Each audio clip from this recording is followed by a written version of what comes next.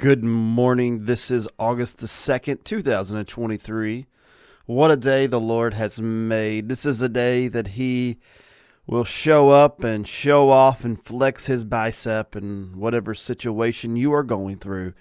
He will not just see you overcome, He'll see you be developed, and He will see you overcome, but you're going to come out a different person. Whatever your situation is, I'm telling you, He's more than enough. He will anoint you. He will cause breakthrough, whatever sickness, whatever disease, whatever anxiety or depression. It is not bigger than our God. Amen. It's Wednesday. I knew it was someday during the week. I'm not for sure which one. They're starting to run together at this point. We were up late and getting stuff ready yesterday for VBS and working on that, and got a lot done last night trying to move stuff around. We had some people stay after volleyball and help us, so that was good. Got some stuff done there. We're excited. VBS starting tomorrow night here at Bethel Fellowship, 6 o'clock. We got a lot to do. So we don't have regular service tonight. We will have a final night of preparation for VBS this evening. Anybody wants to come out and help us prepare? I think most people are going to get there probably around 5.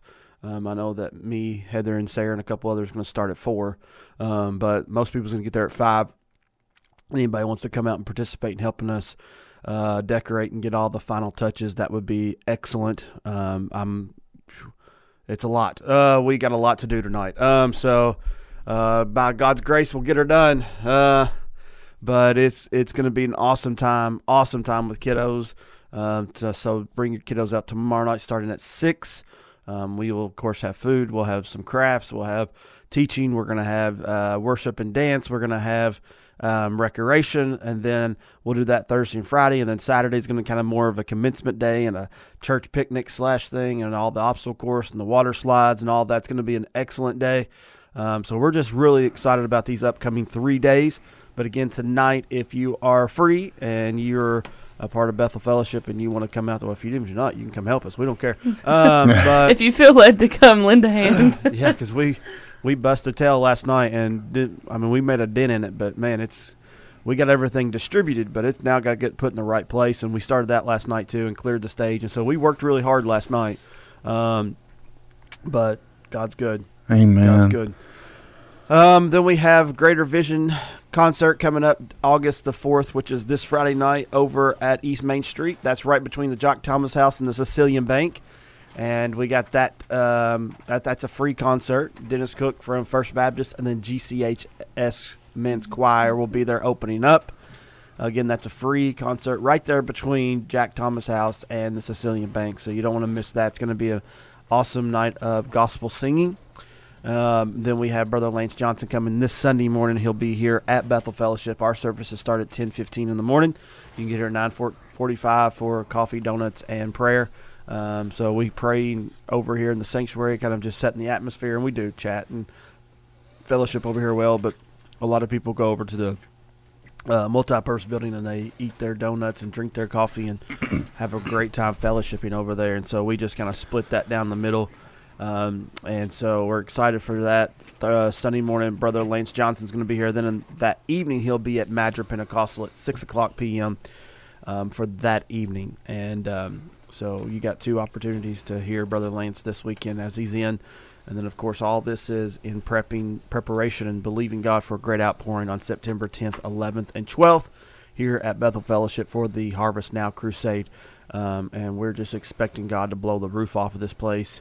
We're ready for extended meetings, whatever he wants to do. We're saying yes and amen to the harvest and for his spirit to move, and we're willing to be inconvenienced. We're willing to make whatever adjustments we need to make, because that is you cannot have revival and convenience and luxury at this. It just doesn't go together, because revival and a move of God will literally change everything down to the DNA of who you are. It changes you. It changes the way you process things. It changes the way you perceive things. It changes your perspectives. It changes your heart desires. It'll change everything. And so that's what revival does. And if you're not ready for that, don't ask for revival. because then revival will crush you. I mean that from the bottom of my heart. Don't ask for something you're not ready for. And you either want it or you don't. Because the last thing we want to do is catch a glimpse of revival and people not be ready for it, and we kill it like we've done so many other times in the church. And so if you really want revival, ask for it, but be prepared for the change, because it will literally change everything about you and your life. I mean, just that 2 or 3 months we went through it in 2015, and we experienced the taste of the move of God. To taste and see that He is good. Well, I understand that because we tasted and seen, and we've never been the same since. And that's our heart cry, to go farther than we've ever even dreamed of going during that move. But I mean, we were there every night for 2 to 3 hours praying with a group of young people. And when you're baptizing 56 people in 2 services, that doesn't go quick. You're not just in and out. So, it's just an incredible thing, revival is, but it will change everything about church and life. So, we need it. We need revival in the church so bad, because we need a revolution in this world right now. Mm-hmm. We need a change. We need to steer the different direction. And the church is the one who God has chosen to take over the earth. He has gave us the authority to go forward into the world and preach the gospel and set the captives free and heal the sick and cleanse the lepers and all these things. He's given us this commandments. He give us the Great Commission, and we shouldn't take it so lightly. And I think for so long we have done it in I'm not trying to belittle what they've done in the past, but I feel like we've kind of lost a little bit of the early church fathers. Mm-hmm. And how they went about the things. I mean, it like Aaron said, it disrupted their whole life. Yeah. It disrupted what their plans that they had. The disciples were pulled from their families to be taught by Jesus for an extended period. And not that we're saying you're not going to be with your families, but there is a laying your life down for God. Yeah. There is a laying aside things. And I think even at that, when they was going through the training, God was also showing them things in their heart that they weren't ready for. And he basically exposed everything, every bit of darkness that they had. He exposed every little crook and cranny that maybe wasn't all in. Mm-hmm. And I think he lost some too. There was times that when he talked about, me and Aaron talked about this, when he talked about communion, he lost a lot of them because they didn't understand. They didn't have the revelation. And I'm just sitting there thinking, I'm ready to see what God's going to do at this VBS, because the devil's been after our children for so long. Yeah. And he's still fighting.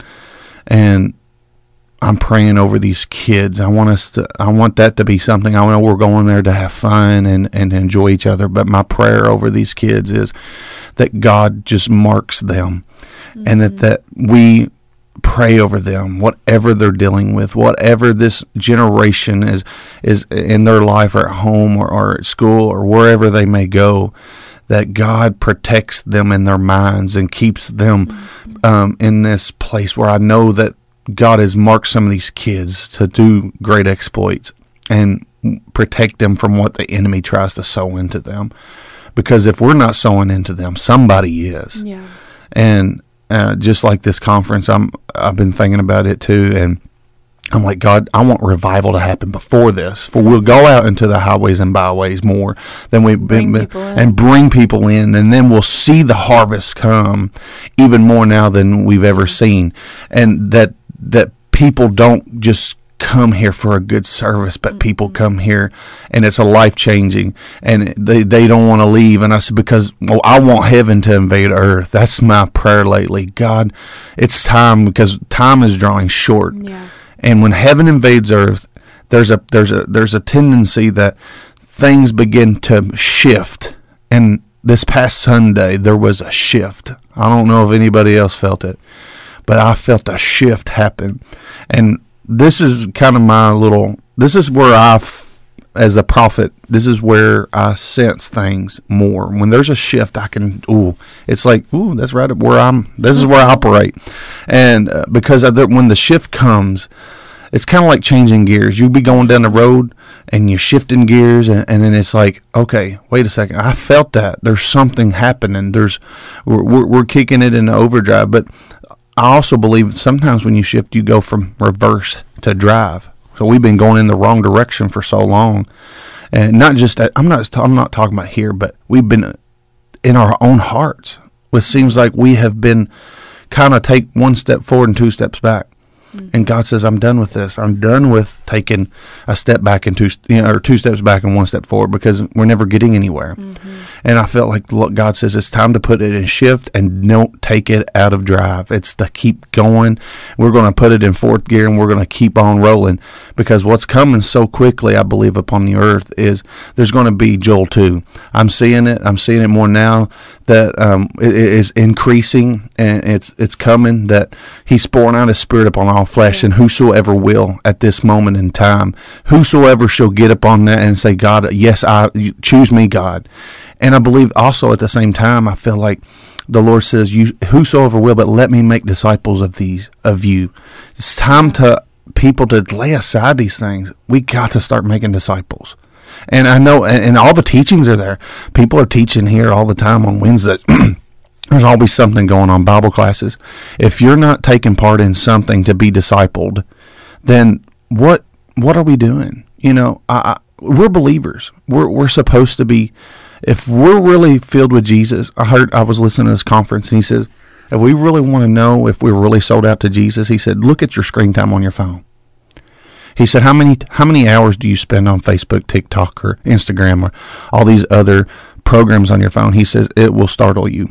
He says, and then look at your Bible app, or look at how much time you spend reading your Bible. He said, it's really, it'll mess with you. And he's not saying, he said, I know that we're in a digital age, but we're caught off by the enemy because he pulls these other things in there. As maybe God can use it for the good, but the enemy is still there saying, hey, look at your Facebook. Oh, look at look at this, look at this, look at this. And all those things, it can be used for the glory of God. And I'm not saying if you look on there, hey, I see what people are doing, but do you ever get to a point where you're just like scrolling and you don't even realize you're scrolling? And I've seen kids, I'm like, I'm really trying to figure out how to get my kids off these games, off these phones, because I mean, it's just like I don't know, like they're sitting there just flipping, like they don't even, it's just mindless. Yeah, like a mindless, like, what are we doing? And so I'm just like, my prayer is, God help us, to be able to break that. And get off of a treadmill. I feel like we've been on a treadmill because we're so busy, everyone's so busy, and we seem like we're going so fast, but really we're just staying in the same place. I agree. I mean, it's, I think but God wants so much more, and he has more for us. Amen. We just got to get into the alignment of it. And, this morning we come in and everybody's like, I've been so messed up. I listened to this conference and so some of the people that I follow a lot, and I can't even explain what's happening. And I was like, I want to see how many views they got, because most of the time when you have these conferences, they get hundreds of thousands of views, and they had like 30 or 40. That's pretty good, but it's not like popular for people because they're talking about the casting out devils and deliverance, and people are scared of that. And I'm like, I want more. I want to know what this is. And I want to know, I believe that that's part of the scriptures, or that's part of who God was. And Jesus, when he walked the earth, that's what I believe is so much lost in the church. That we see people getting healed. We see people getting saved, but we don't see people getting delivered. Mm-hmm. And we see it seldom, but there is a call right now for deliverance. Yeah. And I believe God has took the microscope and said, okay, enough is enough. There's things that are hiding in you that needs to come out. Mm-hmm. There's things and there's pockets of you that has to be, this member, you haven't yielded this part of your life to me. It's time for you to start yielding every part, every bit of hurt, every bit of trauma, every bit of pain or generational, even going back to the 10th generation. You know, there's generational curses that need to be broken. And I'm not talking about screaming at devils and yelling at them. I'm talking about let's get down to the nitty gritty. Let's look into the heart of, let God look in the heart of man and expose what maybe's there. Yeah. And that true freedom begins to happen in people. Mm-hmm. And it's kind of like those people, you ever deal with this and you're like, I got free. And then you go a year and then you come back and they're doing it again. And you're having that same problem. You may have been free from it for a little bit, but you really truly wasn't free. It's just that you got better. The enemy got better at hiding. And I'm like, when who the Son sets free is free indeed. Amen. And I'm sitting there thinking, let's what true freedom is all about. And I believe that some of these people that I've been following are really exposing some of the dark places that I think we all need to even reevaluate our own lives and Amen. Look in our own hearts. And so, but yeah. And something I like is when you talk about like the enemy isn't coming in through the front door usually, you know, but also we give place to the devil. If we don't give place, if we resist him, if we submit to God and resist him, then he will flee from us. Mm-hmm. We aren't to give any place to him, and he can't just come without permission. So my prayer is that the Lord will reveal all the ways that we give permission every day, even in small things, for the enemy to come in and to tempt us. And I think once all of that gets exposed, it'll be amazing. We'll start to see a lot of freedom. I'm like, what are we filling our house with? If we're the temple of the Holy Spirit, what are we filling our house with? And I'm sitting there thinking, if you get set free and you go back and you start doing the same old things over and over and you're not filling it with Jesus, it's kind of like this. A lot of times I feel like we fill it with things that are just nonsense. And even my own self, you know, I'm preaching to myself because this what I'm going through lately is just like exposure to everything that, hey, Jacob, you're not doing this either. I'm like, yeah, I know. I'm working on it. God, help me, empower me. You know, it's like, I know that we have to get to this place where we're so full of God and that we fill the house where when that devil comes that he finds a window locked. Yeah. And he can't get in. He finds that you didn't open the door to let him in to the front door or the back door. And all the houses are locked because you're full of Jesus. You're filled with the Holy Spirit. You're filled with God. And you just got so much of this presence of God around you. The demons don't want that. They don't want to be part of that. Yeah. But they like it when you feed them things. When you feed scary movies and all these things we're entertaining. And I know a lot of people may disagree with me, but that I think we entertain devils unaware and we don't realize it. Mm-hmm. Just like we entertain angels unaware. And I was like, who are we feeding? The spirit, or are we feeding the enemy in our own hearts? So that, I didn't mean to go off on that, but it's just been burning my heart. Oh, good stuff. We're going to go into John. We're trying to fight our way through it. We've gotten pretty far. Yeah, I think we have decided that Hebrews will be the next book that we do. Amen. That's kind of what the consensus was from everybody who's got back with me, and that's kind of where I was favoring anyways. Hebrews is a phenomenal book. We'll deal with a lot more on that whenever we get to it, because we still probably, I'm not going to be shocked if we don't finish John before the end of the year, because now we're getting ready to get into some heavy stuff with the crucifixion. And so John is just... We still got several chapters, 16, 17, 18, 19, 20, and 21. We got 6 more chapters to go. So John chapter 16, remember the context of what's going on is Jesus is kind of giving his final encouragement to them or edification, and he's trying to prepare them for what's coming up because he's leaving, and he just told them he's leaving. And he's trying to prepare them for the fact that they're going to hate them because the world first hated him. And the reason they hate him is because they hated the Father and they didn't know the Father. And so he's preparing them for being hated. He's preparing them for persecution. And he's continuing that in chapter 16 because he says, "These things have I spoken unto you, that you shall not be offended." So he's telling them, don't be personally offended. This thing's not against you personally. This thing's bigger than that. And they shall put you out of the synagogues. Yea, the time shall cometh that whosoever killeth you will think that they doeth God's service. So that could not have been an encouraging statement to the disciples, like Jesus saying, when they kill you, they're thinking they're going to do it for God. Jesus, you could leave me with something a little bit more encouraging with that. Like, He didn't even say if, he said when they kill you, right? That whosoever killeth you. Okay, whoever kills you. And so when you all die, don't take it personal. That's literally what he just said to them. Don't get offended when they throw you throw you out of the synagogue and they kill you, because at that time they do it and they think and they are deceived and persuaded that they are doing it for God's service.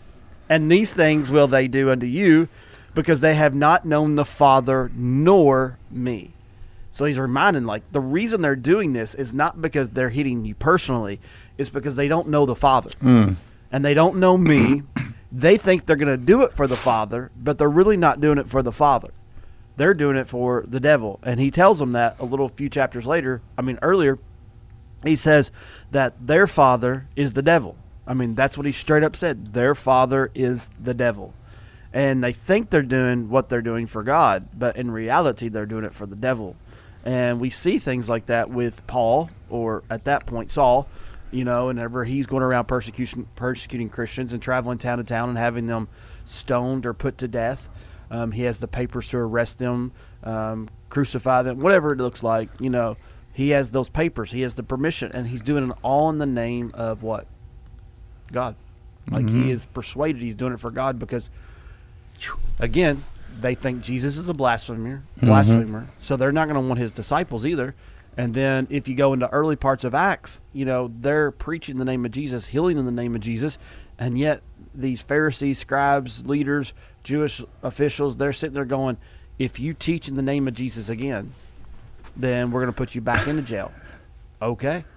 And then they go out and teach immediately. They go out and teach in the city, Jesus' name. And then they would beat them. And then they would go to prison. And then an angel would come and lock them, get them out. And then they would go back into the street. And they preach again. And it was a reciprocal cycle. You could not shut these guys up. And these other people, though, they're doing it in the name of God. And Jesus is telling them all along, this is going to happen. I wonder what that would be like today. Would we lose half of our congregation? Well, if I sit there and I said, Jesus said you all are going to die, and it's all because of him, not you all. And don't get offended when it happens. That's what he just said. But these guys, we're rough on the disciples a lot. I know. But imagine you're sitting in a room, Jesus saying, I'm getting ready to go away.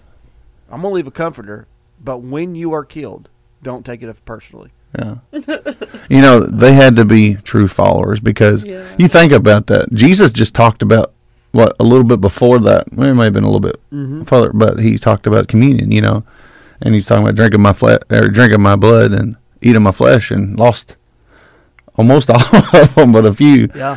And now he's telling them, you're going to die for me. Well, that's a big statement to say and to take in. So.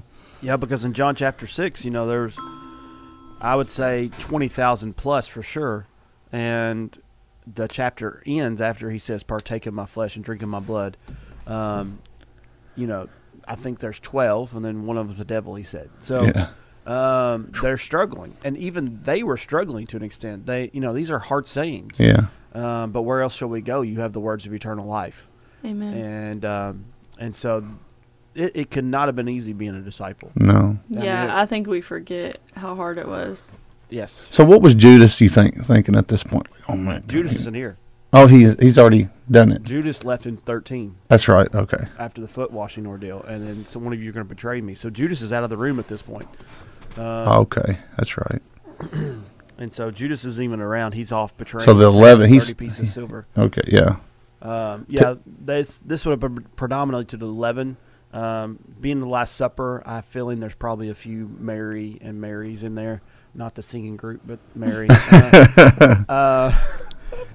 And so, sorry, I had to do it. But, there was probably a few other people in the room, but predominantly he's talking to his 11. Yeah.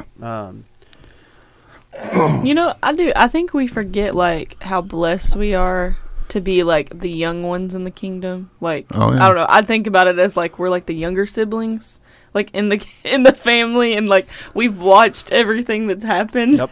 And we get to literally have a book to show us, like, what not to do, what to do, what Yeah. to learn from. But yet we still Do the same thing. do the same things.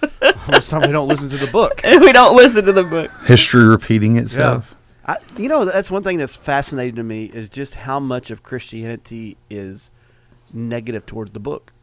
Yeah. Like, I mean, I hear it more and more. And like people I used to listen to all the time, they're like, they're really coming against the Bible. Like, and you know, I heard one person say the other day, like, and I get it, like, to a certain extent what he's saying, but I don't think I'd ever say it behind a pulpit. Like, he was definitely, and I wouldn't even say this anytime, really, because I don't really feel like it's the case, but he said the Bible has become nothing more than an idol for the New Testament church. Ooh. And I was like, no, like, it's the Word of God. Yeah. It's the inspired Word of God. Like, I understand that some people worship versions sometimes, and maybe, like, some people worship just like they just worship the Bible itself, per se. And I can understand that, but he wasn't even alluding to that. Like, he was saying, like, we just put too much emphasis on it. And like, he wanted to change Scripture. He wanted to change the Old Testament. Whenever, we believe that God is just, but he's also good. And he can be fully just, he can be fully righteous and fully good at the same time. And there are certain things he did in the Old Testament, and he doesn't change from the Old Testament to New Testament. The thing that changes the way he responds to us because of Jesus. But they want to change who he is in the Old Testament. And I'm just like, it really bothered me. It bothered me to such an extent I had to turn it off and just kind of disconnect. I'm just about done. I keep trying to give them the benefit of the doubt because people want the Bible to conform to them instead of them conforming to what God says. That's the biggest problem. We live in a society that wants everybody to conform to their way, and it's just, man's going to mess everything up, so do not follow man. I mean, God puts people in charge, and he puts people in places, and he has your generals that if they're even Paul said it, follow me as I follow Christ. But if I don't follow Christ, don't follow after me. And I think that's what everybody's like, let's change this, or let's come out with a new translation. One person wants to come out with this new translation, and I'm sorry if you use that translation, but it's just not, it's dangerous when you're adding stuff like that. So I want to come back to this after a break because I have something, but we're almost out of time here. Do we have a trivia question?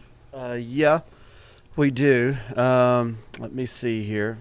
I have the paper. And this week is for a drawing for 2 backpacks full of school supplies. Yep. Oh, cool. I was at Walmart school shopping the other night, and I was like, why am I not filling up the backpacks right now? Because I was going to go today or tomorrow, fill the back. I was like, I'm already here school shopping. I should have just done it then. Not even think about it. Whew. All right. Wednesday question number 1, sponsored by the Sicilian Bank. Who killed Amas or Emmaus or Amasa? I don't know how you say that. Amasa. I think it's Amasa after holding his beard and kissing him. I hope I said that right. Who killed Amasa or Mufasa? No, just kidding. Heard Jacob. Amasa after holding his beard and kissing him. 270-257-2689. We will be right back here after the break on Mornings of Box 2 Radio on the Box 2 Radio Network. Question. And it's Joab. Joab was the one that held that one dude beard and kissed him. But no, Miss Cecily got that answer right. So her name will get in the drawing too. So that puts another name in the drawing for this 3-week period for those 2 backpacks. So the way we work, again, for those who are wondering out there, usually it's every 2 weeks we have a drawing. And so your name can get in twice every 2 weeks for the prize. And so that's going to be... This one we did a 3-week because we was doing the 2 backpacks and we wanted to kind of lead it right up into the school. So I know Grayson County started today, and we're praying for them to have a great school year and safe school year and protection around the kiddos. And then next week, Breckenridge County, starts, and then our school here at Bethel Christian Academy starts next Friday. the 11th. And so we still have a couple of spots open. If anybody wants more information on BCA, then you can call 270-257-8330. Again, that's 270-257-8330. Still some spots to fill up. They were over at volleyball last night, and I went over there for a little while and checked out volleyball. And I love volleyball. I do. I love volleyball. I don't know why I love playing volleyball so much, but in high school, I think I enjoyed playing volleyball during gym as much as I ever did basketball. Until I broke the girl's nose, and then it was traumatizing. And I spiked it, and she shouldn't have been there. She was not supposed to be there. It was a setup, and I spiked it, and I got it good, and got her good too. And I still feel bad today. So if you're listening and you know who you are, and I broke your nose in high school, I'm sorry. Well, it can happen with basketball too, because when I was at Bethel, we would have the breaks with the high schoolers, and I was in elementary school, and I don't know why I was underneath the basket. I mean, I was a kid, so I'll give myself a free pass, but I don't know if the guy dunked it or what he did, but the ball came like so hard down on my nose, and really, it probably could have broke my nose. So it can happen in any sport. Well, I felt really bad. I don't think I played a lot after that. It's like traumatized. To this day, I'm still traumatized. Looking down and seeing her on the floor and all, it was just, pray for me. All right. Well, anyways, we covered a few verses in John chapter 16. We'll keep moving forth with that, but it's still such a conversation that I think we just don't even think about the fact that he's saying, don't be offended. They hate you because they hate me. And when they kill you, just remember it's because they hate me.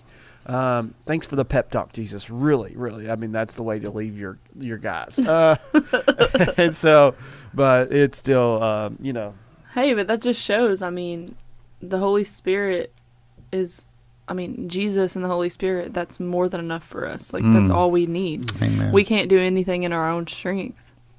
So to me, that's encouraging. It sounds crazy, and it would be like, oh man, okay. But then I feel like once the Comforter did come, they're like, okay, this makes sense.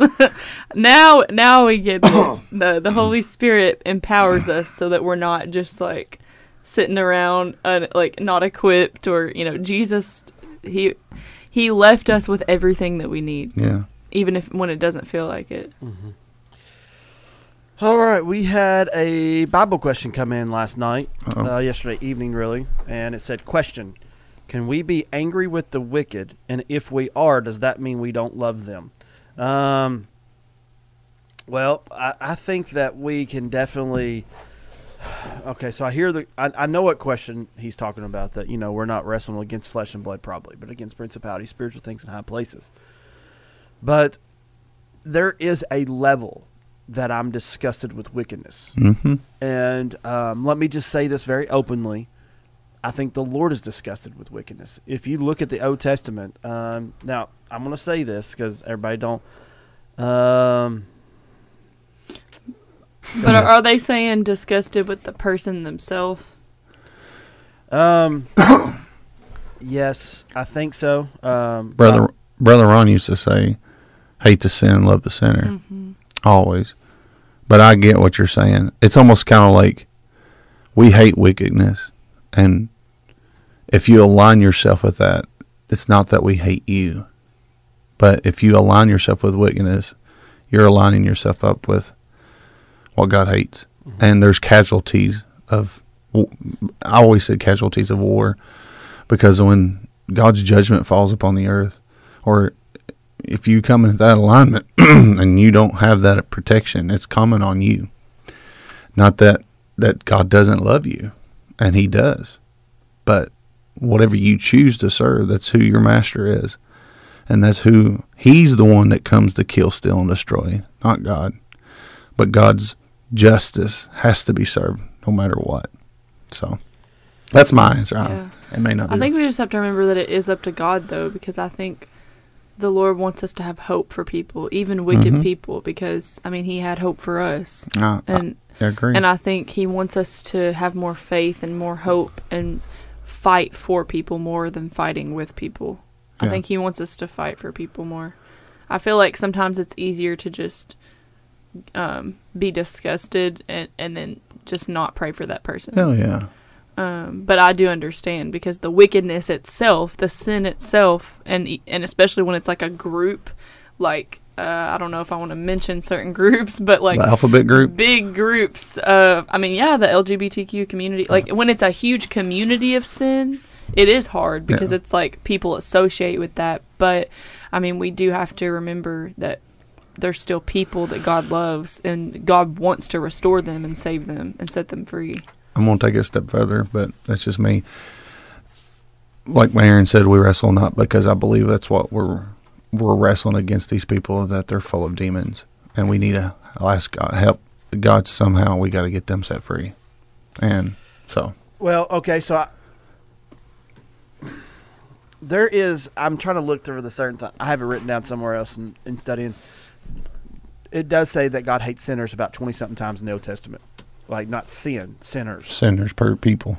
In the Old Testament, it uses strong vocabulary. And he hates the wicked. And he loves the righteous, but he hates the wicked. Now, you can get into Hebrew, and you can look at some preferred and dislikes and distrust. And again, the wicked do, like, whenever we wrestle against the spiritual warfare, we're not wrestling against people.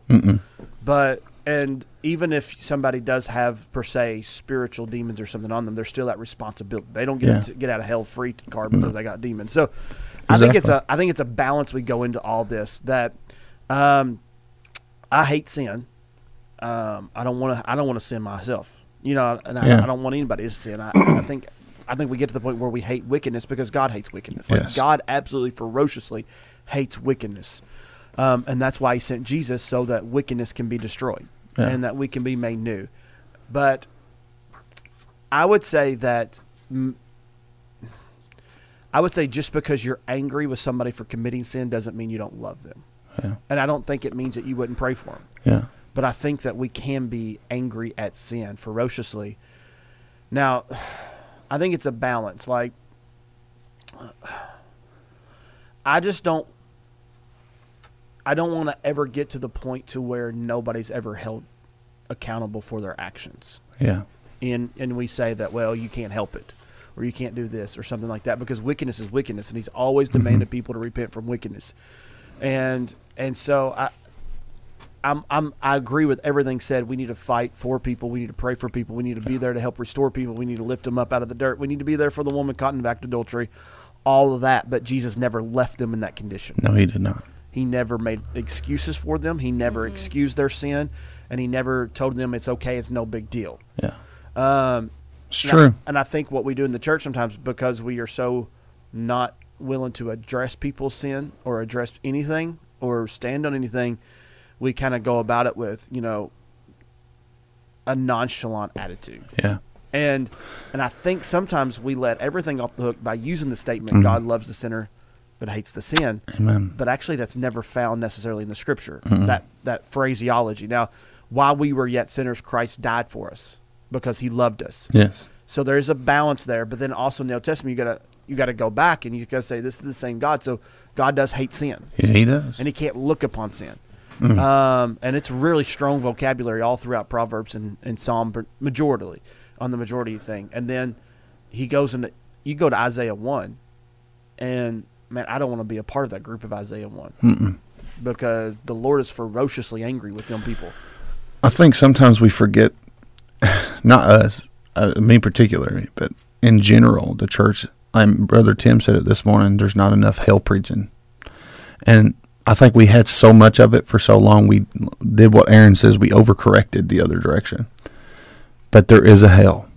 And if you align yourself up and you don't take the gift of God, which is eternal life, and if you don't take that gift and you don't align yourself up with the things of God and make him Lord of your life, there is a hell that you're going to. It wasn't created for you. It was never meant for you. But that's the place of God's justice, that he is separating those people, the sheep from the goat. He's separating these. And I'm thinking, but if you will continue in sin, and if you'll continue down that road and you'll never allow God to penetrate your heart, because those people that are talking to you and loving on you are sent from heaven. that are trying to help you get out of your mess. But if you continue in sin and you continue in that dark, deep path, now we're not talking about strongholds right now, because there's a difference, I believe. There's a stronghold that some people are walking in, but then there's some people who choose to walk in sin and choose to walk in this path. If you continue down that path and you continue that, your ultimate road is hell. And we can't ever forget that. There is a heaven and there is a hell. We can't just say, well, it's all it is heaven. There is no hell. It's there. It's a place. And that's your ultimate place to be if you do not accept the gift of God. And it just don't happen like I'll accept him when I'm ready. That don't happen like that. You have to be drawn to God. You have to be drawn to the Spirit. You have to be drawn to his own. And if you give up those opportunities when God puts it in your place, it may never come back on you again. I've heard people say that again. He's seen his hand at the door and these people would not. He said, I was so compassionate about getting these people. Hey, listen, God's telling you, I see a hand at the door. He says, right now it's time for you to come forward. If you don't come forward right now, that it may not be tomorrow. You may not have it again.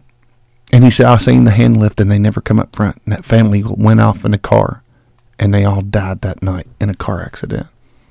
And I'm not trying to put that manipulation of that, but he's seen that something was about to happen because they've aligned themselves up and not allowed God to pull their hearts into him. Yeah. And that he could have protected them, but I think the hand of protection was being lifted upon those people because the enemy, all he wants to do is get you into his kingdom and destroy you. That's all he wants. Yeah. I'm going to read a couple examples. Sorry. No, you're fine. Psalm 5:5. The boastful shall not stand before your eyes. You hate all evildoers. Psalm 11:5. The Lord tests the righteous, but his soul hates the wicked and the one who loves violence. Like, now I'm not sitting here saying, like, I'm reading these because I want us to understand the balance that Scripture gives us. Mm-hmm. That he is not excusing it. The 6 things that God detests or hates in Proverbs, we find those too: gossiping, slandering. He hates the sin, mm-hmm. and he hates the absolute travesty of wickedness. And there's people that absolutely come against it. Now, we have to balance that with what he said in the New Testament. Whenever while we were yet sinners, Christ died for us. And people say, "Well, is that a contradiction then?" Because the Old Testament is telling me he hates wickedness. The New Testament is saying that he loves sinners and he died for them. All right, so now we got this dichotomy brewing here. And how do we reconcile this in our head? How do we reconcile this scripturally? Is it just as easy as saying God hates the sin and loves the sinner? Well, Psalm 11:5 and Psalm 5:5 right there, that really challenges that because, that he's saying he hates the wicked. So I think we have to understand what he's saying in the Hebrew there, that he dislikes. It causes him frustration. He prefers. So Jacob I have loved, Esau I hated. Does that mean he despised Esau? No, because he was not. It wasn't like he was mean to Esau on the earth. Yeah, Esau's the one that gave up his birthright. Esau's the one that got tricked. Esau was the one. Like, Esau had personal responsibility. It's not like God just picked on Esau and God hated Esau and bullied Esau. Yeah. And so I think we have to understand the actual word hate, what he's saying of when he says he hates and he prefers. But also we need to understand too that God doesn't just, I love them, so I'm overlooking what they're doing. Because I think that's what we perceive love to be then. Mm-hmm. And so I think we have to understand that God is extremely angry at sinners. True. He's not just angry at the sin.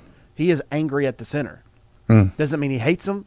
And I love my kids, but when they do really bad things, I'm angry at them. And I'm trying to correct them. Yeah. And I'm like, what are you doing? Why are you doing this? Why are you being disobedient? Why did you take the milk and pour it on your sister's head? True story, probably. I don't know. It probably happened in my life. The kids you got. But he's I'm angry at the kid. Doesn't mean I hate them. Doesn't mean I don't love them. It just means I'm angry at what they did. Yeah. And we have to remember that the Lord is angry at sinner. Like, he's really angry.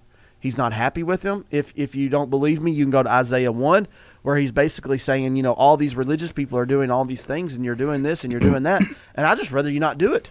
Yeah, it's gross to me. It's detestable. I don't even want it. Yeah, And, I think it's so the original question, can you be angry at sinners and still love them? Yes. Yeah. I really do think you can.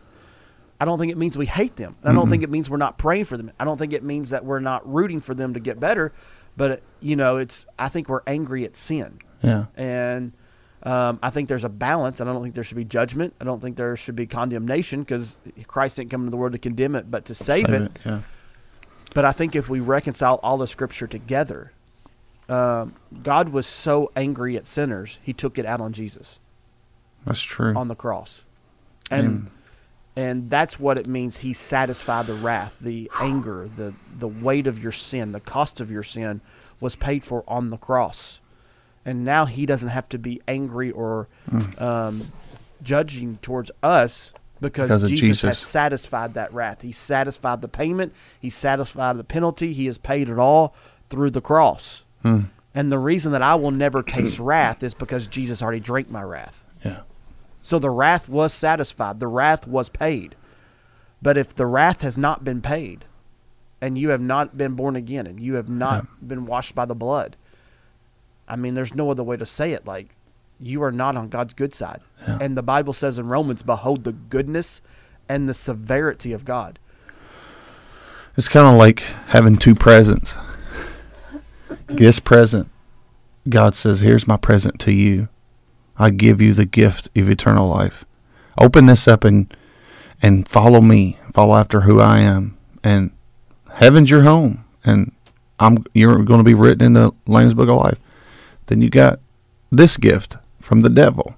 Hey, I can give you everything on this earth. I can give you money, fame, riches, and fortune.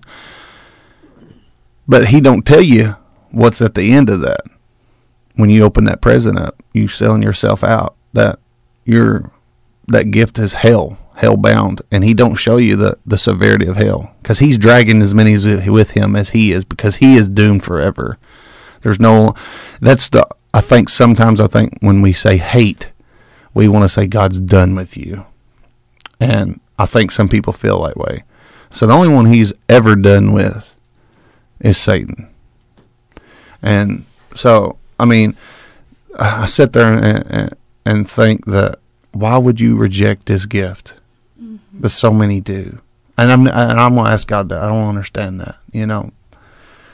Why? How can so many just reject the gift that you've given them? And I don't know. It mind boggles me. I think we just have to be careful that the anger isn't causing us to sin. Yes. We have to make sure that the anger is righteous and justified by the same type of anger that it talks about with the Lord. Because I think there are I feel like there's two extremes in the church. There's the sissified making excuses for sinners, and then there's the hatred for people and like prejudice and just hate for one side of politics versus another side of politics. Or, I mean, there's just so much. There's hate on one side, I feel like, and there's just excuses on the other. And I feel like we have to get in that middle where we're not excusing sin, but we're praying for people, but we are still hating the sin. Well, I think the best example is Jesus in the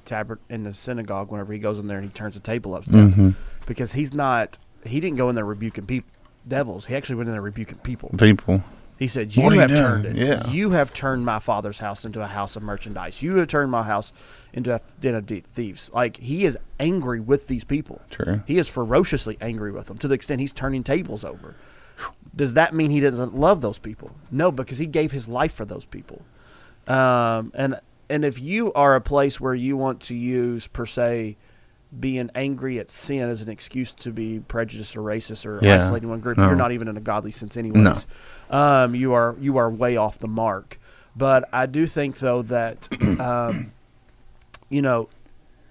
when we saw I'm just going to call it out. I don't know if I'm not backing up. When the San Francisco men's choir, gay choir, come out there and saying, we're coming after your children, we're coming after your children, we're coming after your children. All right, I'm mad at the sin, but I'm mad at those people too. I'm not going to lie. Like, there's a fight in me to say, you're not coming after my children. Like, I'm going to raise up a standard. I'm going to pray. I'm going to seek the face of the Lord.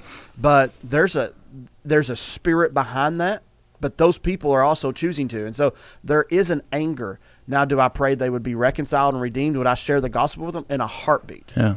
But there is this I know. pushback. And I don't think that means that we are necessarily sinful. And I think we can be angry and sin not. So Yeah. not, yeah. And so Amen. That's where we need to get to, is being angry and sin. But having the holy anger sometimes, man, it's like, whew, it's The thing that bothers me is, like, for example, like Aaron being angry towards those people and at that sin. I know, and Jacob knows, and everybody else knows, that he is not going to support that. Like, he's not just getting angry at them, but then going behind closed doors and literally, like, being a hypocrite in that sense. Like, we know, like, I'm not singing in that choir. we know that he doesn't struggle with that. But the thing that bothers me is hypocrisy. Yeah. When we're calling out, like, even, you know, with so many sin. I mean, we talked about yesterday, like, making one sin greater than the other, and, like, fighting so hard for one sin. I can say for Aaron, I believe the Holy Spirit calls out a multitude of different sins. So I'm not talking about Aaron in this situation, but I'm talking about, like, just Christians who want to fight for one single sin. So, yeah. And not anything else. Like, cohabitation, great. Like, don't say anything about it. But then zone in on one other sin. True. And I'm not saying we're having a level of sanctification. The Lord is working on us daily. So there might be sins that we don't even realize we've not been convicted of yet. True. And He hasn't opened our eyes to it. I don't mean to cut you off, but I feel like this is important to unpack what you just said. When we're angry with sinner, it's not angry with somebody who's trying to grow in holiness and struggle with issues. That's true. But I think what we're talking about on this question on a deeper level is those who are completely opposing God. Yes. These ain't people who's struggling with a sin. These are the people who are coming against the Father, coming against the kingdom, coming against the church. So, like, when I see and I hear about Nigeria killing Christians all the time, there's an anger against them. I mean, there's an anger against the spirit, but you're slaughtering Christians. Yeah. By the minute, literally, in Nigeria. So I'm never angry at somebody. Like, if Jacob comes up to me and says, well, I messed up, I did something. Yeah. I'm never angry about that. Does that make sense? I feel like Well, no. I feel like people may need to hear that unpacking that. I think the wicked, he's talking about the wicked. And those who are practicing willingly, wickedness. Like, if a witch comes up here and tries to curse you, I'm angry at the sin, but well, I'm angry at, get out of here. I'm Like, going to tell her. I'm going to pack her up, and she's So, going out of this place. We're talking about, like, Jacob isn't a lost person. So, but, like, a typical lost person who doesn't know Jesus at all, that's not who we're talking about. We're talking about people who are, these people are lost, though. Yeah. Well, I would say that it's more talking about those who are actively coming against the kingdom. The kingdom of Lord, God, yeah. That those who are Making an effort against God. yes, Yes. and the wicked. And it's like, if you're sitting there and you're telling me you're coming after my kids to brainwash them and to do these things, like, there is a spirit behind them. And we Yes. wrestle not against flesh and blood, which basically I can't do this fight in a natural sense. And so we wrestle not against flesh and blood. That's saying I cannot go to you and punch you in the face. That's not how I accomplish anything in the kingdom. It is, even if I'm angry with somebody, I only do something via prayer and via fasting and via intercession. Like, that's how I do it. Because, physical force was something Jesus never condoned, actually. True. He said, if you get hit, turn the other cheek. Whenever Peter tries to swing the sword, Jesus, what are you doing? If you live by the sword, you will die by the sword. Like, if this is how you're going to solve your problems, like, am I saying, like, you should never? I'm not talking about that. I'm talking about spiritual matters can never be solved by physical manifestation, like in the sense of swinging a sword, because they're coming after Jesus. But I do think I know we got to go to break, but I didn't want to cut you off. But I felt like hearing what I felt like we needed to unpack that a little bit more to know that if Jacob sins, I'm not angry with him. And when I meet the woman, like, I ministered to a woman at a gas station the other day, and talking about her husband had some schizophrenia problems, and she is talking about her cancer issues, and if I'm ministering to just a woman out in the street like that who's struggling with sin or in a place of life, I'm not angry with them. No. I'm like, Jesus wasn't angry with them. Mm-mm. Jesus was angry against the ones who are actively, progressively wicked and producing wickedness and going after wickedness with their heart. This woman just broken, and she needs a savior. I'm not going up to her. I'm really angry with you because you're a sinner. Now, if Jesus, what he did is he restored. He didn't leave her the same. Like, he never left somebody the same.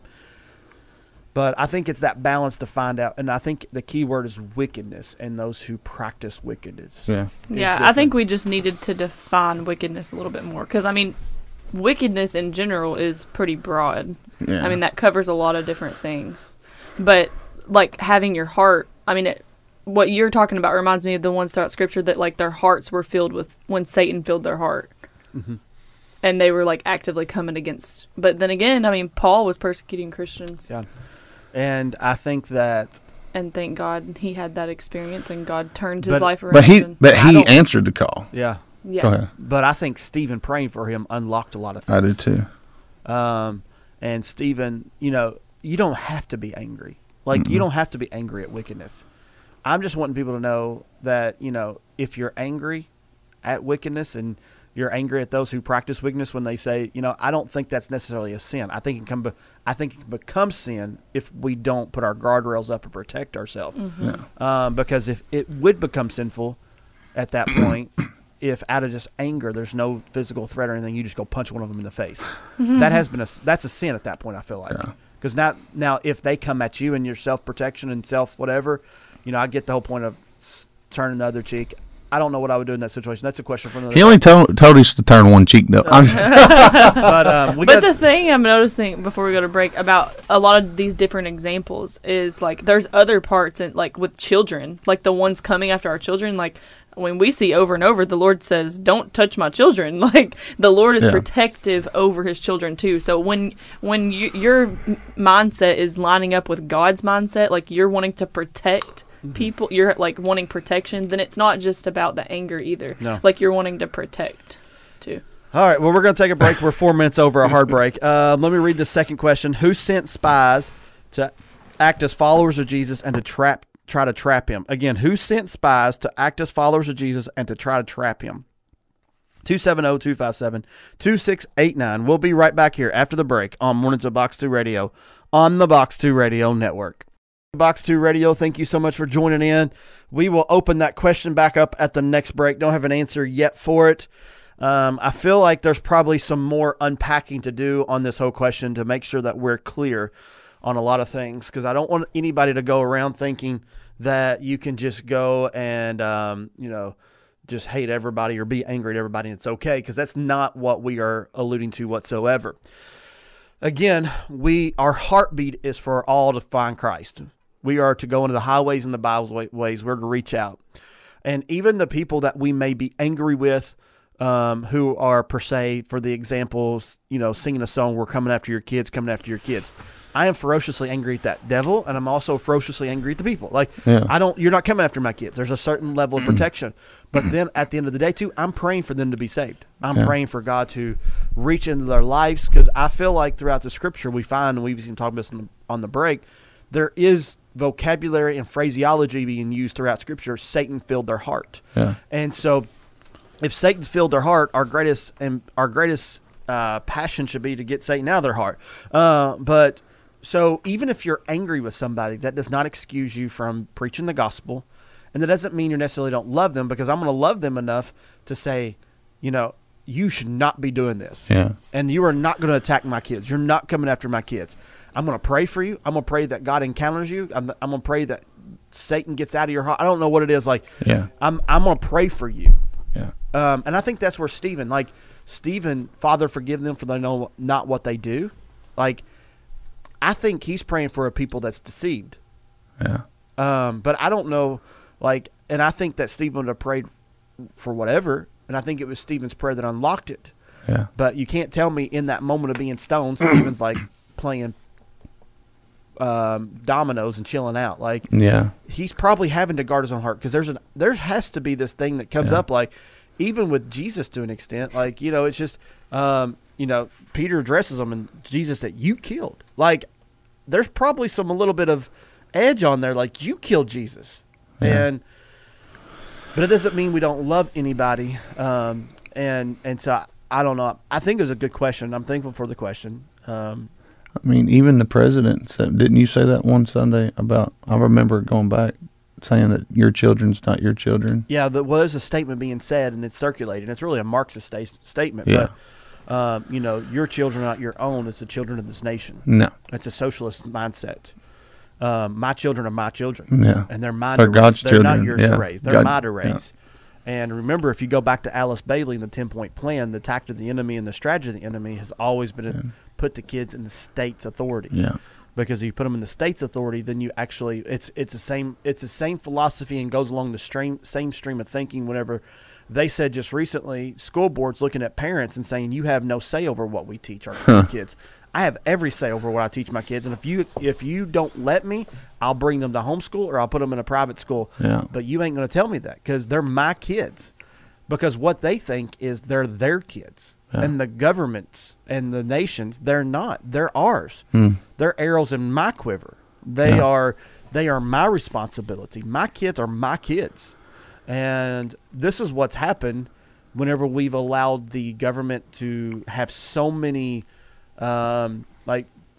we depend on the government for so many things. Again, I'm trying not to go on an anti-government conspiracy because I'm not there really necessarily, but it's because of welfare, because of this program, because of free health care, free food, free all these. Well, you don't let us raise your kids, we'll take it all away. Yeah. It's a manipulation and it's a perverse thing. And because they do all this, and we've allowed them to have such a root in our life and a grip that now they control what we do.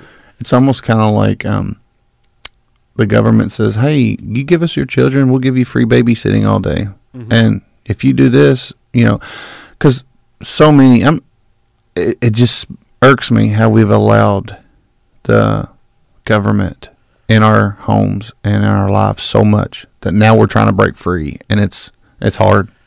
Yep, I'm proud of Jacob. He got an anti-government rant. He'll go there. I'm holding back. All right, but the Holy Spirit's at work. The restrainer is at work. All right.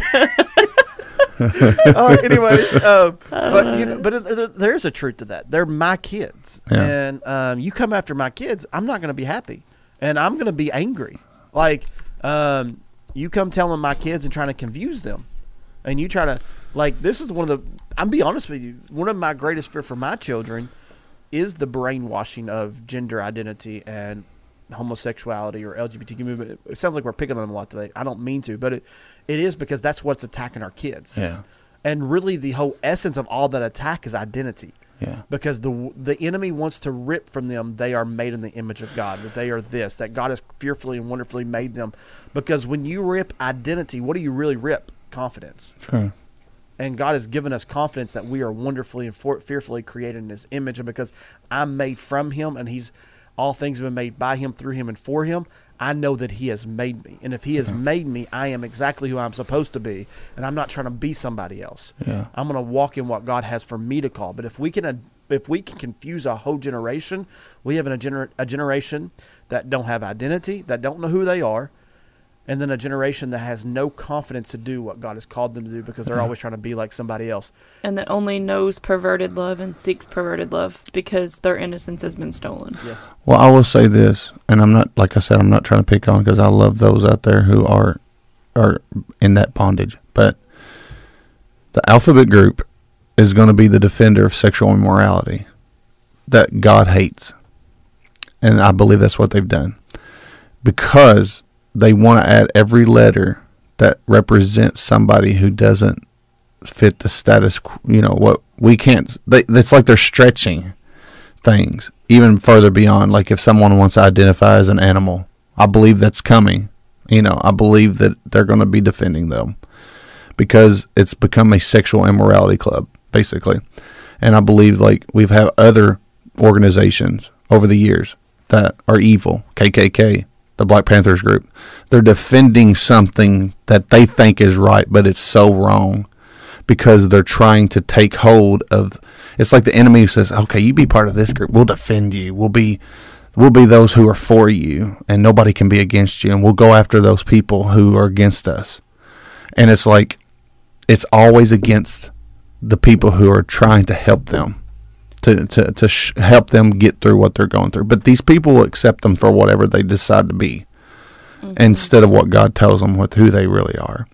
And that's the problem, I think, is that they don't know what God's called them to be, because the church has never put that upon people, upon this next generation, and saying, I'll show you what God's called you to be. Yeah. Let me help you show you what God, let me build you up. Let me show you what God says about you in the scripture, that you are fearfully and wonderfully made in his image.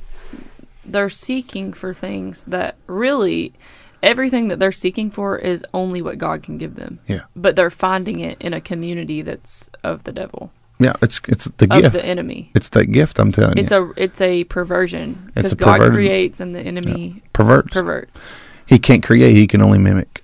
And really, I mean, imagine if this whole community was in God's community, because they're looking for community. Mm-hmm. And look at how much. I mean, honestly, it's sad, but a lot of ones that are advocates for these agendas are actually doing a lot more than people in the church are doing for God's kingdom. Amen. And God's Yeah, agendas. I agree.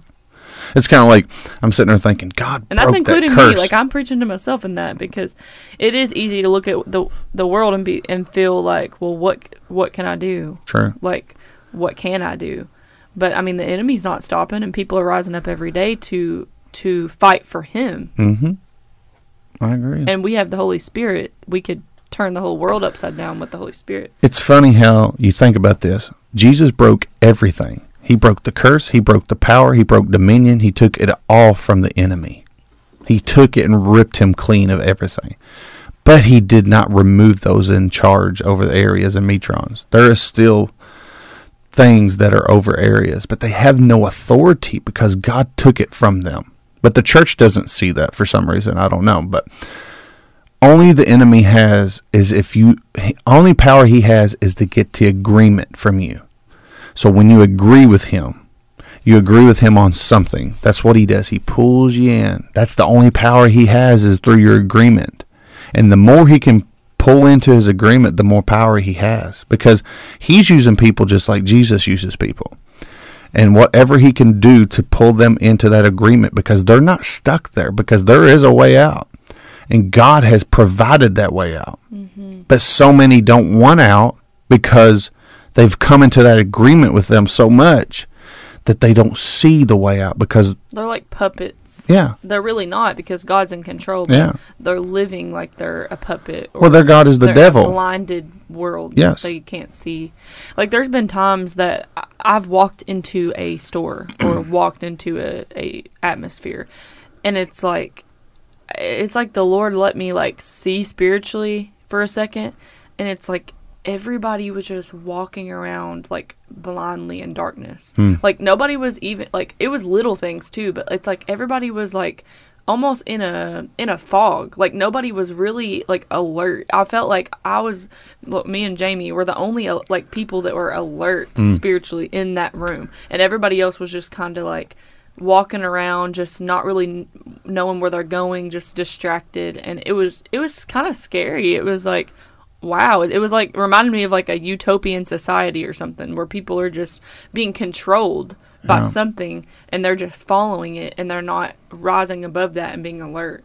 And I know I've been blinded before by a lot of things, and I was like, Lord, like, I never want to go back to that. Like, I want to be alert always. I want to know what's really going on. I want to see the world. I want to see the truth and see spiritual things for what they truly are. That's awakening. Because you're being awakened. You're like, whoa, wait a second. These people are just walking around like they're a bunch, like you said, puppets. Like, controlled by... looking at their phones, listening to, like, music. Like, there was a person listening to this song, and, like, I feel like I used to not even think about it, like, the songs like that. I wouldn't really pay attention to what the words were saying as much. But, like, the song that they were playing just out loud in the store, and there were kids around and everything, it was just such filled with darkness. Yeah. Like, I mean, it was bad. And I'm like, there's kids in here. Like, I don't know. And that's where I do see, like, that righteous anger coming up, because, like, it's crazy. And even, like, when we went to the beach, like... the person who's like in the little stand, you know, as you walk down to the beach, like, you know, the little for parasailing and different things, like, we would walk past there, and I mean, kids bunches and bunches of kids walking past this all day, and these songs, they're playing these songs that are terrible. I mean, just the words are just filthy, and then like you smell pot, and you like the environment. It's like they don't have that care to like. They don't care about how they're affecting the little ones who are watching them. It's like they're just in their own little world. It's like the closer you get to Jesus, the more you feel like you don't fit in anymore. Yeah. And when we went on vacation, I felt the same way. I was like, we just don't fit in anywhere. And I don't want to fit in. That's the problem. We've for so long tried to fit in, but now we don't fit in. Now we're becoming what God says we're supposed to. We're a peculiar people because our kingdom is not of this world. We're just here because God has put us here for a reason, but our ultimate place is Him. And our ultimate place where we're going to be is the kingdom of God. And I think when you get closer to that, the more you start seeing, I don't belong here because this is not my home. Yeah. And you start seeing why Jesus said, I didn't even have a place to lay my head.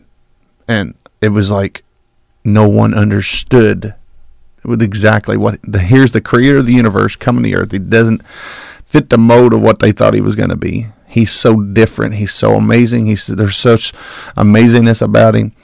And they just were like looking for something different. And he just messed up the status quo of what they thought he was going to be like.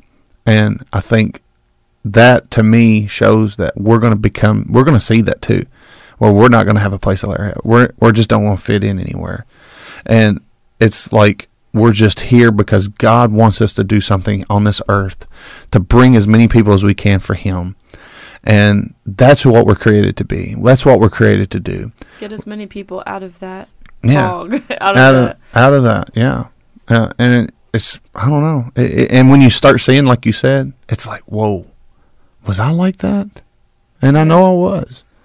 And it's like even in areas, you know that certain areas deal with different things. Like Aaron said, familiar spirits in different areas that when they asked that he would not cast them out of that area, the legion, they didn't want to go to another area because they had that stronghold in that area. So you'll start seeing different strongholds in different areas, and you're like, why is everybody doing the same thing? Oh wait, because that's the stronghold in this area. That's the strong man in this area. Like it seems to me that when something takes place, it just seems to be a reciprocal cycle in that area. Mm. And I'm not trying to call out Grayson County, and I don't know what I can say on the radio or what, but I know there was a time where they were dealing with a lot of teachers and kids, and it was just like, man, it wasn't just one, it was 2, 3, 4, 5. I mean, it was just like, what's going on? Why are we dealing with this? And then we're dealing with another thing in Litchfield over one of the police officers with another child. A teenager, I don't want to say young child. And then you hear of other things, even not like in the school system, things like that, but you hear of things just, come up. Because the ultimate thing, I believe, and this is why I think we're not picking that group out, but it's the sexual immorality in America is so bad that the spirit. It's the spirit. It's the spirit of perversion is behind LGBTQ community. Yeah. I mean, it doesn't just start there. It starts with the perversion. Yeah. And desensitize. They had to desensitize us somehow. And they desensitized us through TV because it had to go after, it had to empower it had to take the power, it had to trick the church. So how do we do that? Well, they're addicted to TV or they're addicted to television or music. Well, let's get a bunch of Christians to maybe listen to secular music or watch some secular shows, and let's infiltrate it in it, and then they'll accept it because we'll just keep bombarding them with it, where it just becomes normal for them, and that's what's happened. And it became normal, and people they don't want to pick that battle. I don't want to deal with that. I'm afraid that I may be called a bigot, or they may call me racist, even though I'm not. Because that racism term has changed so much. Of what it really is. And I said, man, let some of these people show you what real racism is. And because that to me is, if you're standing up against what they're trying to put out as some great sin, and you're calling it out and you're being called these things, I said, that is not the case. So I think what we're seeing in this generation is, like you said, there's a lack of identity. Mm-hmm. And I believe we're coming in agreement with so many things that we shouldn't be coming in agreement with. Yeah, I think we're going to have to really start to rise above all the noise, and because I feel like there's more slander, there's more cancel culture, there's more attack, like, in our actual community and culture and nation than ever before. Yeah. Like, it's like you say one thing and then someone, like, all these people gang up against you and start saying all this stuff. So it's like, I think we're going to have to really, like, ask the Holy Spirit for more self-control, for more just guidance, and to be able to rise above this stuff. Yeah. And to really let go, or I think I like how Lance Johnson said something like being freed from people. Like, we're really going to have to, like, let go of that people pleasing. And be okay with people saying bad things about us, because I mean, one thing you say, a whole flock of people can attack you. And so I think once we can get past that and not be bothered by the word curses and things like that, is when we're going to be able to just walk with Jesus and get past all the... Well, when you're walking with the Lord and that fiery flame and you're engulfed in it, it's like all those darts they can't penetrate it. And I think over the years you've been, after, being attacked in that area all the time, because you're always trying to speak as much truth as we know. We're always discovering new truths that we may not have known in our hearts, or maybe God's opened up a new revelation or impartation that we didn't see before. I think that we, as a body, will be able to withstand it, because we're sold out to Jesus. I'm not saying it's not going to hurt sometimes, but I'm just saying that we get the bigger picture, because we're like an eagle. We can fly above everything else and soar through the sky. And we can look, and like, if you think of an eagle's eye, he can see a mile away. He can look down to, like, different places. He can fly higher than any bird in the sky. And it's amazing if you think about it. It's got pinpoint accuracy on exactly where he's going to go, and exactly, like, if he's gonna scoop down and go where he needs to go, he can pinpoint that as an eagle. But he also can fly high, and he can fly above everything else. It's pretty amazing. But all right, well, we're going to reread this second question. Take a break and try to get another name in for this 3-week drawing that'll happen this Friday for these 2 backpacks. Who sent spies to act as followers of Jesus and to try to trap him? Who sent spies to act as followers of Jesus and to try to trap him? 270-257-2689. We will be right back here after the break on Mornings on Box 2 Radio. We're back here on Mornings with Box 2 Radio. It has been a great morning. A lot of good discussion. I mean, we didn't get much through John, but we got through a lot of spiritual topics I think the Holy Spirit wanted to bring out. So we're excited. I'm excited for what God's going to do here at the VBS coming up. Amen. Again, that's Thursday, Friday, and Saturday, 6 to 8 on Thursday and Friday, and then on Saturday it'll be 10 to 4, I believe. It is. And so that's going to be a super fun time. But even more, and it's been on our hearts to pray this since the beginning. We kind of did make the decision for the VBS in a later time. We haven't had a VBS here, and I think we've only had one other VBS here. But I don't remember. We're really feeling stirred for the children right now, and that's what we've been talking about a lot this morning, is how the enemy is after our children. The enemy is after this next generation because he knows the power of the army that God's raising up, right, and what the effect that it's going to have on the world. And so my prayer is that at this VBS that it's more than the games and the fun. It's more than well, let's pray over it. Yeah, let's do that. Yeah, you want to lead this? Yeah, and let's pray over it. I'll agree. Lord, we just come to you right now, and we thank you for the opportunity of having a VBS here. I thank you for allowing us to have the freedom and the opportunity to pour into kids. Yes. I thank you that kids are a blessing, that they are arrows in the quiver, that they are the army that you're raising up, and I thank you that they are precious to you and that they have value. They have a purpose, and I just pray that every child that comes to this VBS would leave knowing that they have a purpose, that you have a plan plan, a destiny for them to be a powerful part of your kingdom, to be a son and a daughter of you, Jesus. And I just pray that any of them that do not know you, any of them that have never heard the good news, any of them who are broken, are part of broken families, who struggle, who maybe have no hope, I pray that they would get the hope they need at VBS. I pray that you would point out to the leaders, those of us that are serving, which ones need extra attention, which ones need to be poured into and prayed with and even delivered. Lord, I pray that the kids that are in bondage, the kids that have pain that they're holding on to, Lord, the ones that really just need a touch from you, Lord, I pray you would start softening their hearts now. I pray you would prepare their hearts now, and I pray that the ones that need to be here, the ones that need to meet with you so desperately, the ones that you have a calling on their life, you have a destiny for them that's so great for your kingdom, I pray that you would make a way for them to be here. Lord, whatever it takes, I pray you would clear the path, that you would make a way for them to be here at VBS so that they can hear the truth,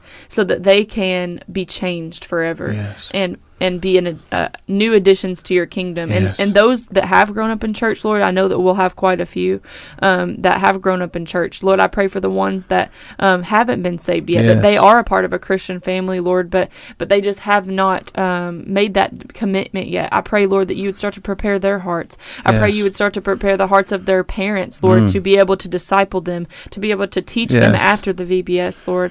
And I pray for those kids that have grown up in church, but they are saved, Lord. I pray for the freshly saved kids, and I pray that you would anoint them, that you would pour into them so that they can be a light to their peers, Lord, so that they can witness to each other, they can pray with each other. And I just pray that we would see revival happen in our youth and in the kids, Lord. And I just pray that those kids who maybe they feel your spirit and they have your anointing, but they just need some more understanding, they need some more wisdom and just to be able to understand your word, Lord, I pray you would give them a desire for your word at VBS, and I pray that they would just get a deeper anointing, Lord, so that you can use them, because you're pouring out your spirit on all ages, on all flesh, Lord. And I truly believe that you're speaking out of the mouths of babes, that you are speaking through any willing vessel. And I just thank you for the kids that you're already going to use and anoint. And I just want to give you all the glory for that, Lord. We pray and we trust you that this VBS is in your hands, and that you are going to be the focus of the VBS, and that we are all going to come in together in unity. And I declare that, I believe it. And I just pray that you would help all the ones serving, all the ones that have put the time into getting this VBS together, all the ones that have been behind the planning and the working and the serving, Lord. I just pray that you would bless each and every hand that's had a touch in this, Lord. I pray that you would give all of us strength, Lord. I pray that you would give every hand just peace, Lord, and empower us to do your work and refresh us, Lord. I pray all that are tired and weary, because it's been a very busy season. It's the end of summer. It's beginning of school starting back. Lord, I pray that this wouldn't be a stressful time for us, Lord, but it would be an amazing time, that it would be a time where we feel so strengthened and refreshed and empowered to do what you've called us to do, which is raise up this next generation. And I believe that we're going to see it happen. We're going to see souls saved, delivered, and set free, and unity come in our kids in all generations. In Jesus' name. Yes, Jesus. Amen. We just thank you. And we cancel any assignment from the enemy that tries to cause any kind of disruptions to this. Father, we canceled that right now, and we expose it right now in Jesus' name. And Father God, we just thank you for this, and we give you all the praise and glory in Jesus' name. Amen.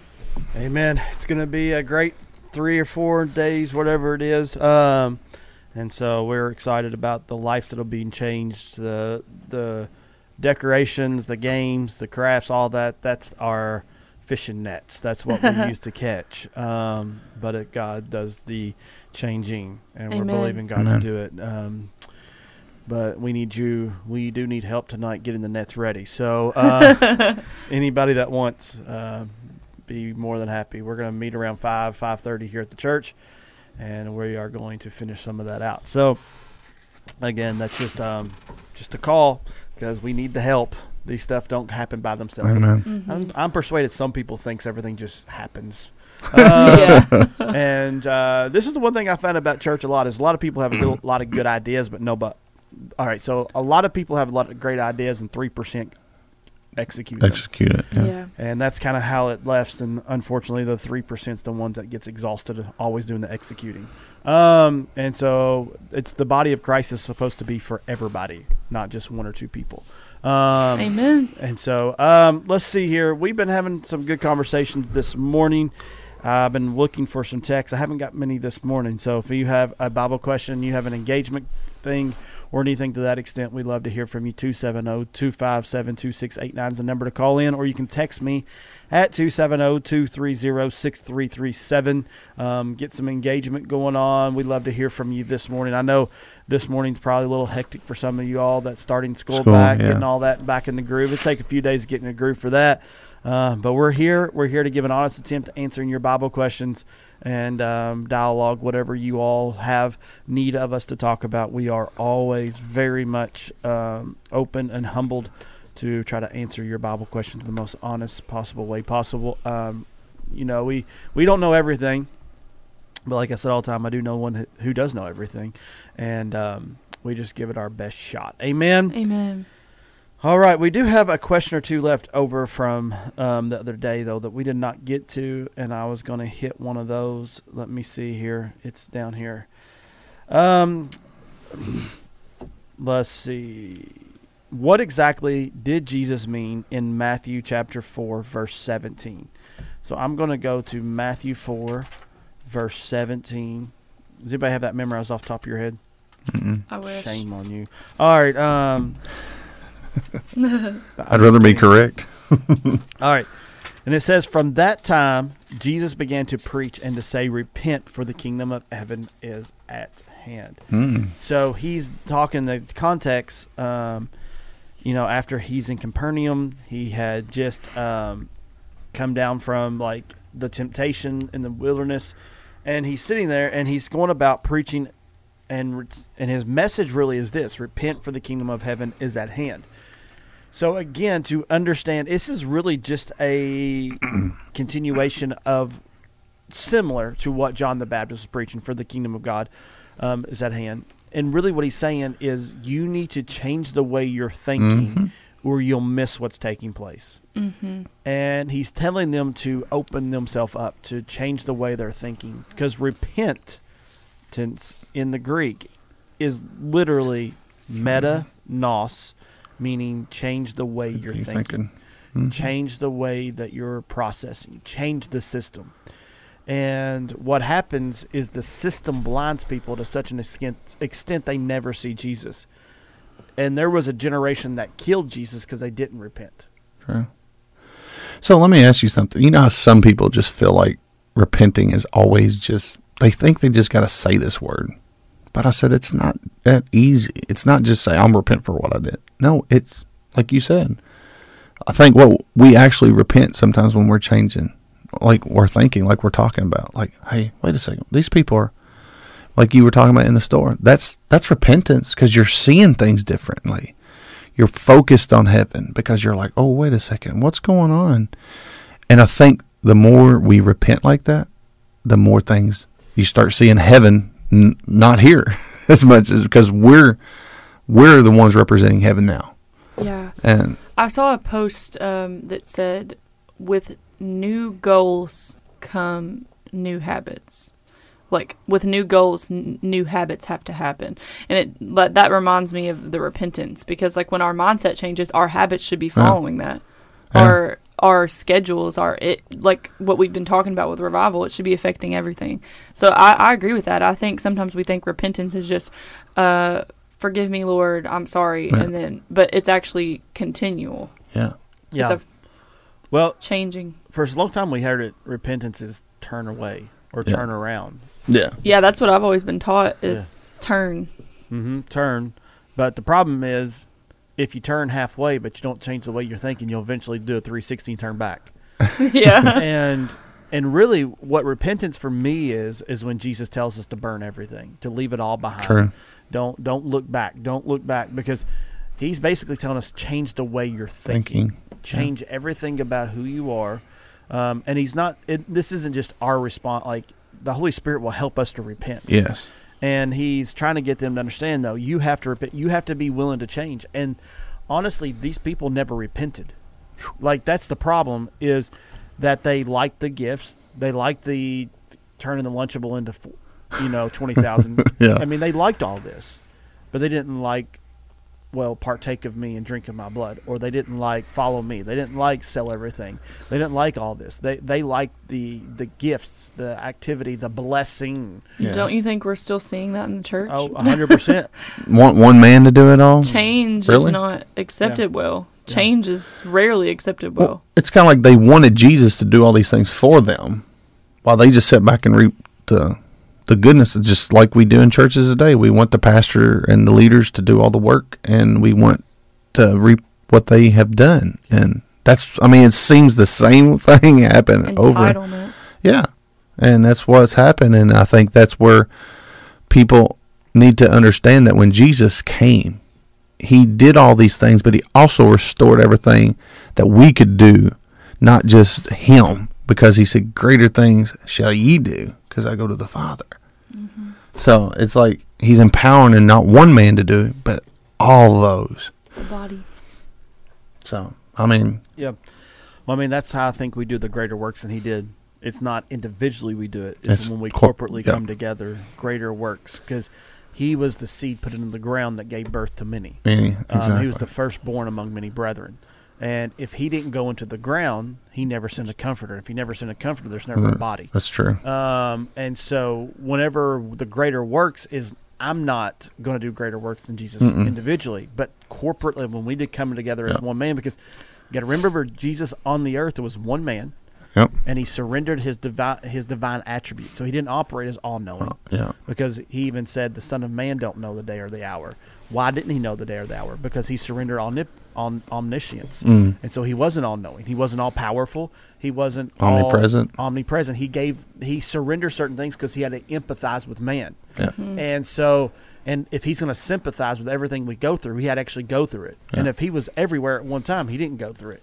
And if he came as all powerful, then he wouldn't have gone through it. But he humbled himself. True. And even though Jesus was powerful, like he was God, even when he was like praying in the garden and like different times, he wanted community. Like he wanted the disciples to take part with him. He wanted the disciples to pray with him. Jesus was the only one who could do this thing alone, and he didn't even want to do it alone. Yeah. Like he wanted the brethren. He wanted the unity. Yeah. He wanted unity when he was here. Yep. So why should we think that we don't need that now? Yeah. He emphasized that. One of my favorite things from, I don't know if it was last Sunday or the one before that, but I just remember hearing it on the radio as we were driving, was you can't be a lone ranger in the kingdom. Mm-hmm. I've just been thinking about that. I've just been like, that's so good, because we can't. I think you said that, Aaron.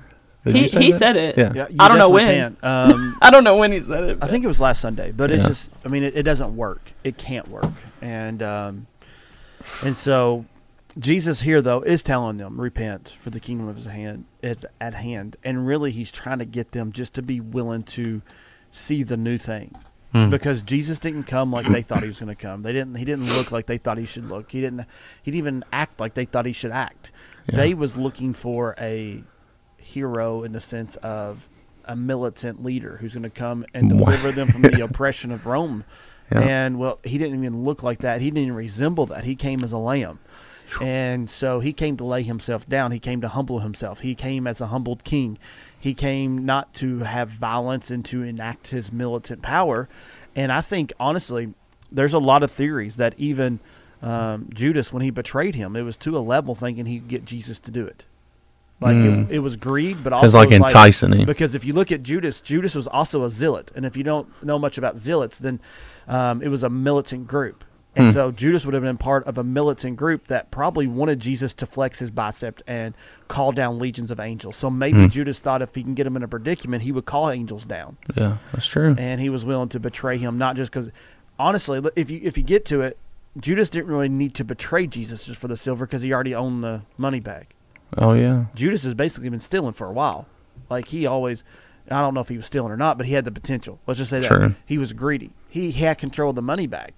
And isn't it funny that the one that Jesus called a devil is the one he let control the money? All right. Anyways, but you know, Judas was a zealot or a zealot, however you want to say it. Zealot's what I say.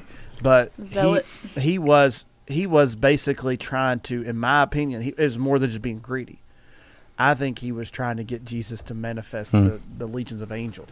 Probably. And if we get Never. Roman to kill him, then Jesus, surely if he dashes his foot, and legions of angels going to come down. I don't think they want that. But then he remained silent. Yeah. I never thought about it like that. Because the time is coming where it's gonna come, and they don't know what they're asking for.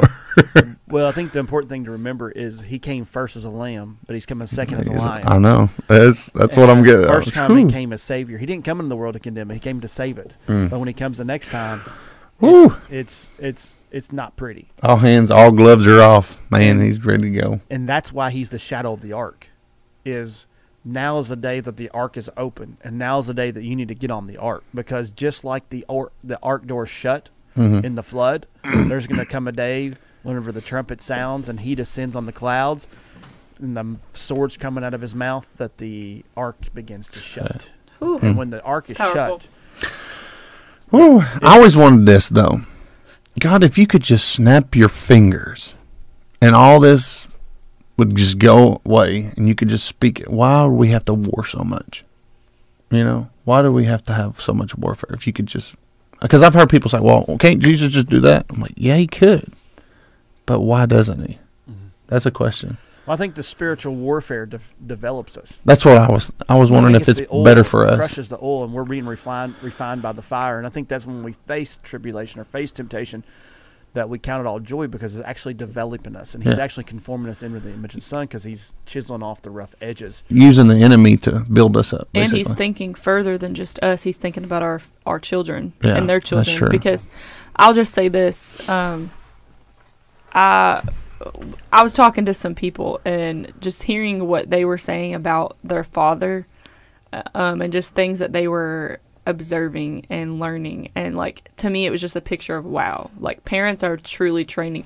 Like, if you will train up your kids in the way that they should go, and whatever you face, whatever you experience when you're praying, when you're experiencing warfare, like, your kids are watching and they're seeing how you handle it. They're learning, like, as the Lord like crushes you and produces that oil, they're in that with you. Your family is going through that with you, so they are like being developed too, and they're being strengthened too. And so, like, even when you're gone, like, how you got past that warfare, the ways that you fought that warfare, your kids will fight the even more extreme warfare that they probably will experience. I think that's what we think sometimes. Like, we just want God to snap his fingers. But he says, my ways are higher than your ways, and my thoughts are higher than your thoughts. So what makes it seems like so easy for us is God says that's not the best way for you. Yeah. But we also, I think, and two, we have to reconcile it with the fact that we are still living in a fallen world. Mm-hmm. You know, we're redeemed from the curse, but the earth is not yet. True. And that's why the earth itself is groaning, waiting for the manifestation of the sons. But also, it's waiting. It's waiting for him to come back. True. And one of these days, you know, Satan will be bound. Yeah, I agree. And but amazing. It's kind of like I was telling somebody the other day. They were asking about that, and you know, why does Christians still get colds, or why does Christians still get sick, or anything like that? Because we're still living in a fallen world, and you know, I think there will be warfare as long as we are living in a fallen world. Yeah. But we're supposed to shine in the brightness. We're supposed to shine in the midst of the darkness. We're supposed to be influencing and changing and having an impact, because we have been redeemed from the curse. Yeah. And he has taken the curse. He's become the curse, and he nailed the curse, because whenever he died on the tree, the reason he had to die on the cross was that cursed is the man who died on the tree. So when he died on the tree, he took the curse and nailed it. Yep. He destroyed it. True. And so he has broken the curse for us as believers. But if you have not accepted his blood, and you have not been redeemed, and you don't have a new spirit and a new heart, because you've never been regenerated, then you are still under the curse. And so I think that's all into play of why we're still battling. You know, I mean, even Michael's always, you know, I'm sitting there thinking, man, there's always a battle going on. Yeah. You know, even with when Michael came and took the bones of Moses, he came and said, I come in the name of the one who sent me. He's battling Satan for the bones of Moses. You know, there's always some battle going on somewhere spiritually. But my third reason, I gave you 3. Is that all right? I Yeah. could probably give you more, but my top 3 would be that. First one is the warfare, the temptation, all that develops us, and it reforms, and it helps chisel off. The second thing would be we're living in a fallen world. The third thing, though, is kind of connected to the second, but it's not. In my eschatology, I believe we're the restrainer. Oh, I yeah. believe the church is the restrainer, Yeah. filled with the Holy Ghost. And I think that's why we're battling. That's why we're holding off, because evil would be completely taking over if we weren't here. True. That's And true. there's going to be a day the restrainer is taken out, and evil will have a rampant pace then. Because he knows, well, I'll have the season that I can do what I want to do, and I'll have reign free on this earth. Yeah. But he's fighting everything now, but we're the restrainer. True. You take the church full of the Holy Ghost out of the world, you have rampantness. You have rampant evil everywhere. Abortion has no opposition. That's true. Sexual immorality has no opposition, because we fight, and we in a sense have become the standard that he has raised up. Because the Antichrist cannot step forward because he Till we're knows that we have that power. He won't expose himself till Oh, yeah. so. And he'll now we're brainwash getting people. Yeah. eschatology, I love it, though. It's good. but that's my 3 points of why I feel like we're battling so much. But I'm sure other people's got some really good points too. I'm sure that's not a comprehensive answer, but I'll keep quiet. but I don't know. I think we're out of time. About anybody got 15, 30 seconds? I was just thinking Closing? about. I couldn't remember where it was. I'm not gonna lie. I thought it was Peter, but it's in James that talks about count it all joy Mm-hmm. Mm. Yeah. in the trials Yep. of various kinds. For you Yep. know that the testing produces steadfastness And patience. of your faith produces And let steadfastness. patience have her perfect what? Course. Mm. Yeah. Yep. It's good stuff. Patience, long suffering. Same thing. It's I just good. like that. Count it all joy. Yep. Count it all joy. I also Hard to do. see- It's hard to do sometimes. I also see, though, with the warfare, we see Jesus really Yeah. for who he really is. I know that sounds wild, but you start seeing him as he's the only way that we can win this battle. Because Hey, we if try. Stephen can smile up to heaven, right? He looked at heaven and smiled while he was being stoned. Mhm. Being a peace. Yeah. Yeah. Peace passes We can count it understanding. all joy, guys. Let's True. get it. Let's do it. Amen. All right. Well, I think that wraps it up for this morning. We got to make room for Miss Jeannie and Miss Karen to come on here and preach a little while this morning. Right now, we are out of here for this morning. We love you guys so much. We'll be back tomorrow, 7 a.m. Central Time, here on Mornings of Box 2 Radio on the Box 2 Radio Network.